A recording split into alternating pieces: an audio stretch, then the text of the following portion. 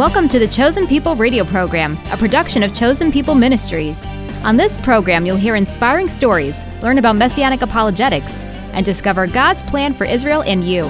Now let's welcome our hosts, Mitch Glaser, President of Chosen People Ministries, and Robert Walter, our New York Regional Director. Shalom, this is Mitch Glaser, President of Chosen People Ministries, and the program you're about to listen to is called Chosen People.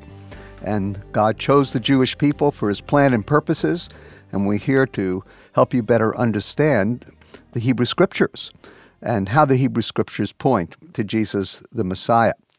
And today we're going to cover a very important passage, Deuteronomy chapter 18.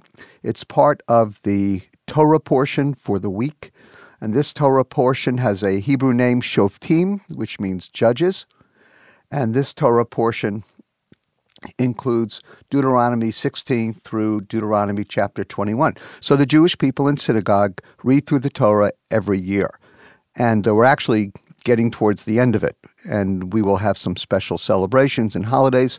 And then once we're done, the Jewish people will begin it again. So for over 5,000 years, at least, almost 6, Jewish people have been reading the 5 books of Moses almost since it was given at Mount Sinai. I'm not saying Jewish people have always done a great job obeying the Torah, but God gave us the Torah to give us a standard, to understand His will, so that we wouldn't wander in darkness, but we would have the light of God's Word. And as God enables the Jewish people and has enabled the Jewish people through the years to reflect the light of God's Word to the nations, as the promise was made to Abraham, I will bless those who bless thee, curse those who curse thee, and through you all the families of the earth shall be blessed. And one of those great blessings that God is using the Jewish people for, even in this current day and age, is to continue to give the Word of God, at least the first part of the Scriptures, the Old Covenant, the Old Testament, to give this first part of the Bible to the world. This is a great gift that God has given to the Jewish people, not to hoard or to keep to themselves, but to give to the world. There's an Old Testament theologian that I studied years ago named H. Rowley, great British name. And Dr. Rowley said, if there was any group of people that should have started an international Bible society, it should have been the Jewish people. And isn't that the truth?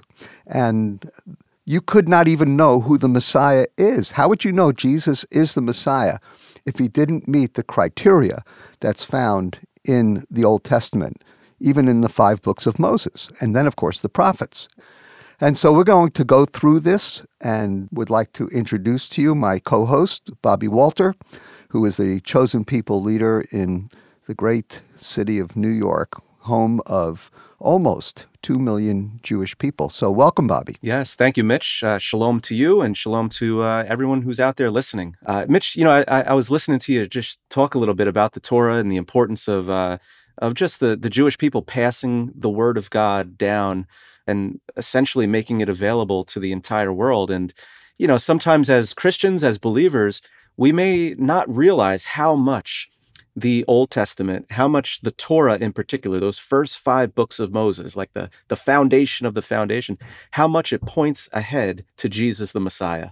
Where we are today in our study in Deuteronomy 18 is one of the best passages, I think, written probably about 1,500 years before Jesus walked the earth. We find one of the most significant prophecies or descriptions of Jesus as the Messiah. Now, the Apostle Peter knew that because in Acts chapter 3, he preached one of his great early sermons, and we read, Moses said, the Lord God will raise up for you a prophet like me from among your brethren. To him you shall give heed to everything he says to you. And then he continues in verse 23, and it will be that every soul that does not heed that prophet shall be utterly destroyed from among his people, or among the people. So it's pretty sobering and serious words as Peter preached to a group of Jewish people who were struck with some of these early miracles that the apostles did after Jesus ascended. And they were probably a little more apt to listen to what Peter had to say. And you can see that because even though Peter and John were arrested after this sermon, there was still great fruit, a really great harvest in those early days of the apostolic proclamation. And so this passage was one that Peter picked out to emphasize because it's just so important. So, Bobby, why don't you read the text in Deuteronomy 18 and maybe give us some insights, if you Sure. can, into this great passage. Yeah, I would love that. So really the prophecy that we're focusing on begins in Deuteronomy 18, verse 15. And it says this, "The Lord your God will raise up for you a prophet like me from among you, from your brothers. It is to him that you shall listen."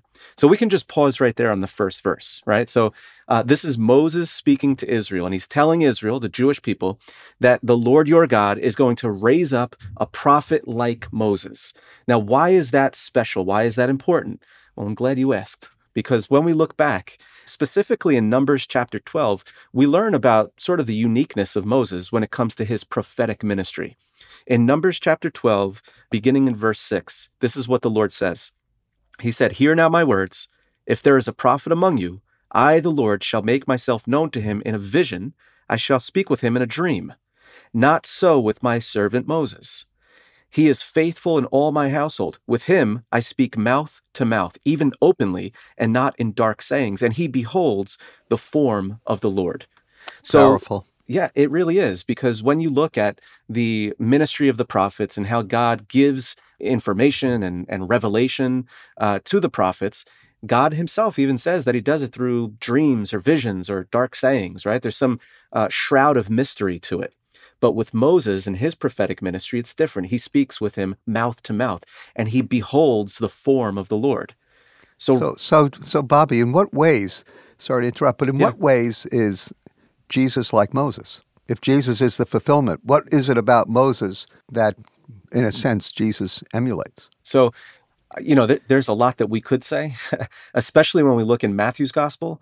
But we see one of the intentional things that Matthew is doing in his early chapters is setting up the connections and the comparisons and the parallels between Moses and Jesus.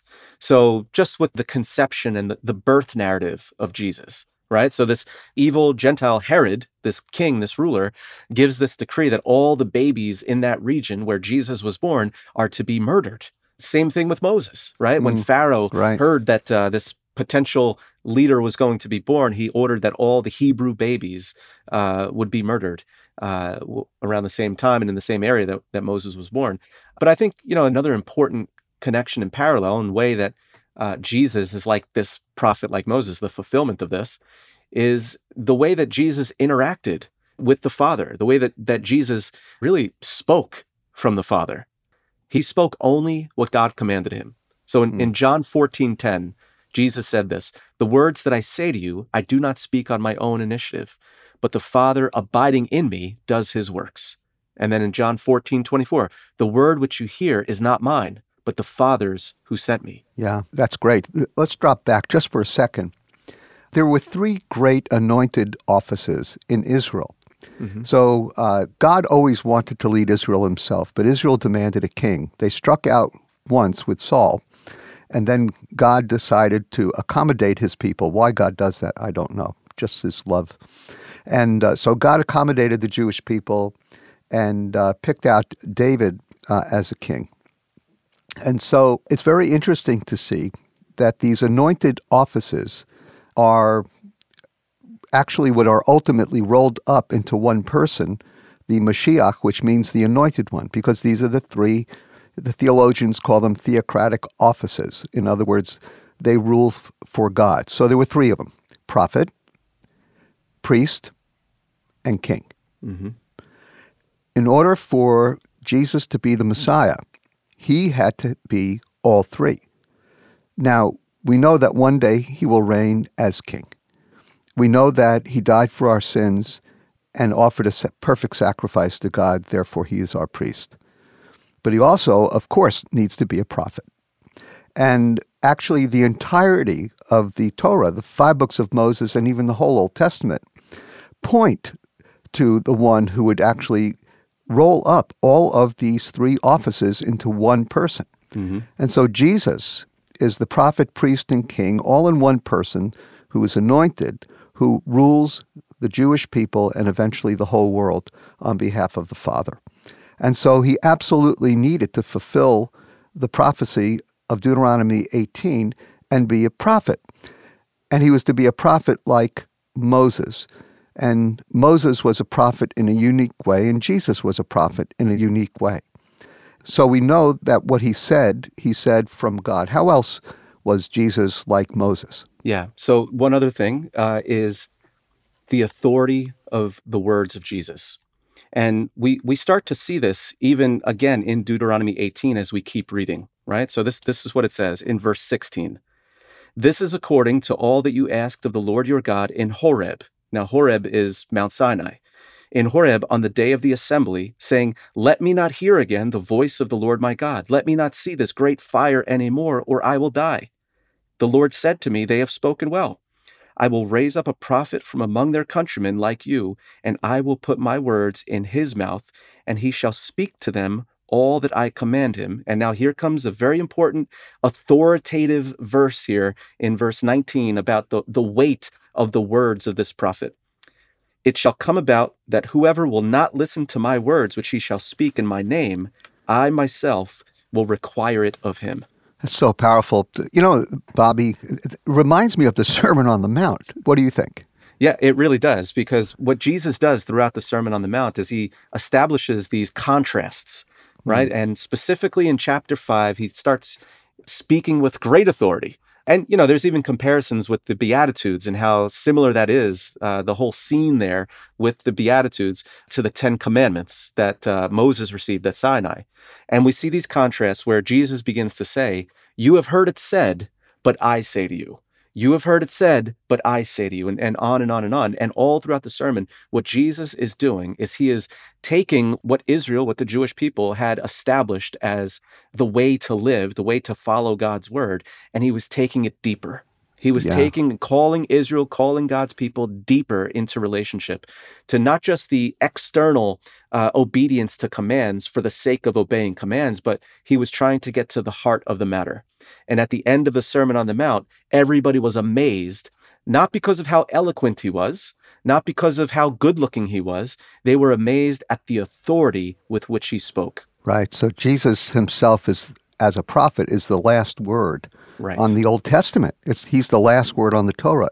He's the fulfillment, but he's the last word because Hebrews chapter 1 tells us that God spoke to the Jewish people at various times in various ways, but in these last days has spoken to us through his Son. Right. And so he is the ultimate prophet. He was also from Israel. He was Jewish. He spoke with power and authority. He was born in Bethlehem, a descendant of Abraham, Isaac, and Jacob. He was sent to minister to Israel and the Jewish people. So there's no doubt that one of the key critical pieces of evidence in presenting the messiahship of Jesus to a Jewish person or a Gentile is to demonstrate that Jesus fulfills all the Old Testament prophecies about the Messiah, including, and maybe even somewhat most importantly in some ways, that he was the prophet that God promised to the Jewish people. At the heart of every believer is a desire to walk in the ways of the Savior. So, this fall, we'd like to encourage you to go deeper by connecting with our Messiah's culture and the things he holds dear. Throughout the Gospels, we read that Jesus was a Jewish man in Jerusalem, celebrating the biblical feasts with his disciples. So, the feast days must be significant for us too. And to help you discover the past, present, and prophetic impact of the biblical feasts, we invite you to contact us. We have a variety of articles, books, and newsletters that will help you to learn more about these special appointed times. And you can even invite one of our speakers to your local church.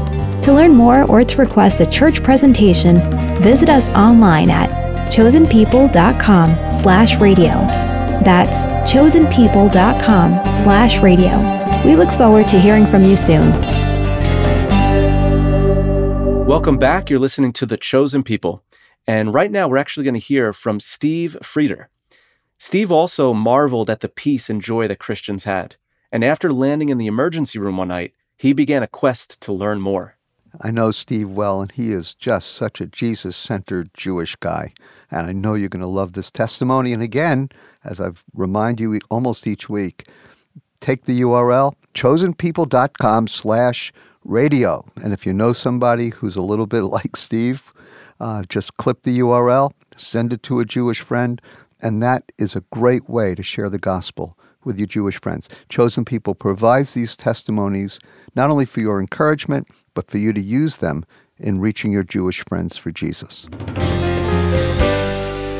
One day, Janie, 3.5, comes home from school and says, "Daddy, why don't we believe in Jesus?" And I'm like, realize I'm in deep trouble. I know I'm supposed to raise my kids Jewish. I know it's my job. And I have no idea what I believe and why I believe it. I have no idea what it means to be a Jew at this point. So at that point, I knew I had to figure this out. Back then, if I think about what I believed, what I thought Jesus was, to me, there were some things I knew Jesus was not. Jesus was not for the Jewish people. I didn't even know if Jesus existed. I put him somewhere with Santa Claus as a fictitious story that people had made up. But I did know, people that believed in Jesus, that I looked back on my life, there was something different about them, that they had a peace and a joy about them. Edna Burns, wow. She, amazing black woman, came from the South, took a bus up, no job, no money. Her teeth were even dentures or something. They weren't even real teeth. But what I loved about Edna, and everyone loves Edna, everyone knew there was something different about Edna in my family. She had so much wisdom. She had so much love, so much patience. And we knew she loved Jesus. And we knew there was something different about Edna. 34, 35, maybe 40 years after Edna entered our house and was one of the major influences in my life that I just am so thankful for every day. She passes away. I'm so asleep, probably selfish, that as opposed to going to this woman that took care of me forever, I say, I'm not gonna go. I wanna play in a tennis tournament. So I walk into that funeral, and it is deep, deep center Philadelphia, but there were mouths running through it. It was dirty. It was a church that was built, and I think about it, there was maybe 20 benches there. They were kind of beaten up, and it was just a room.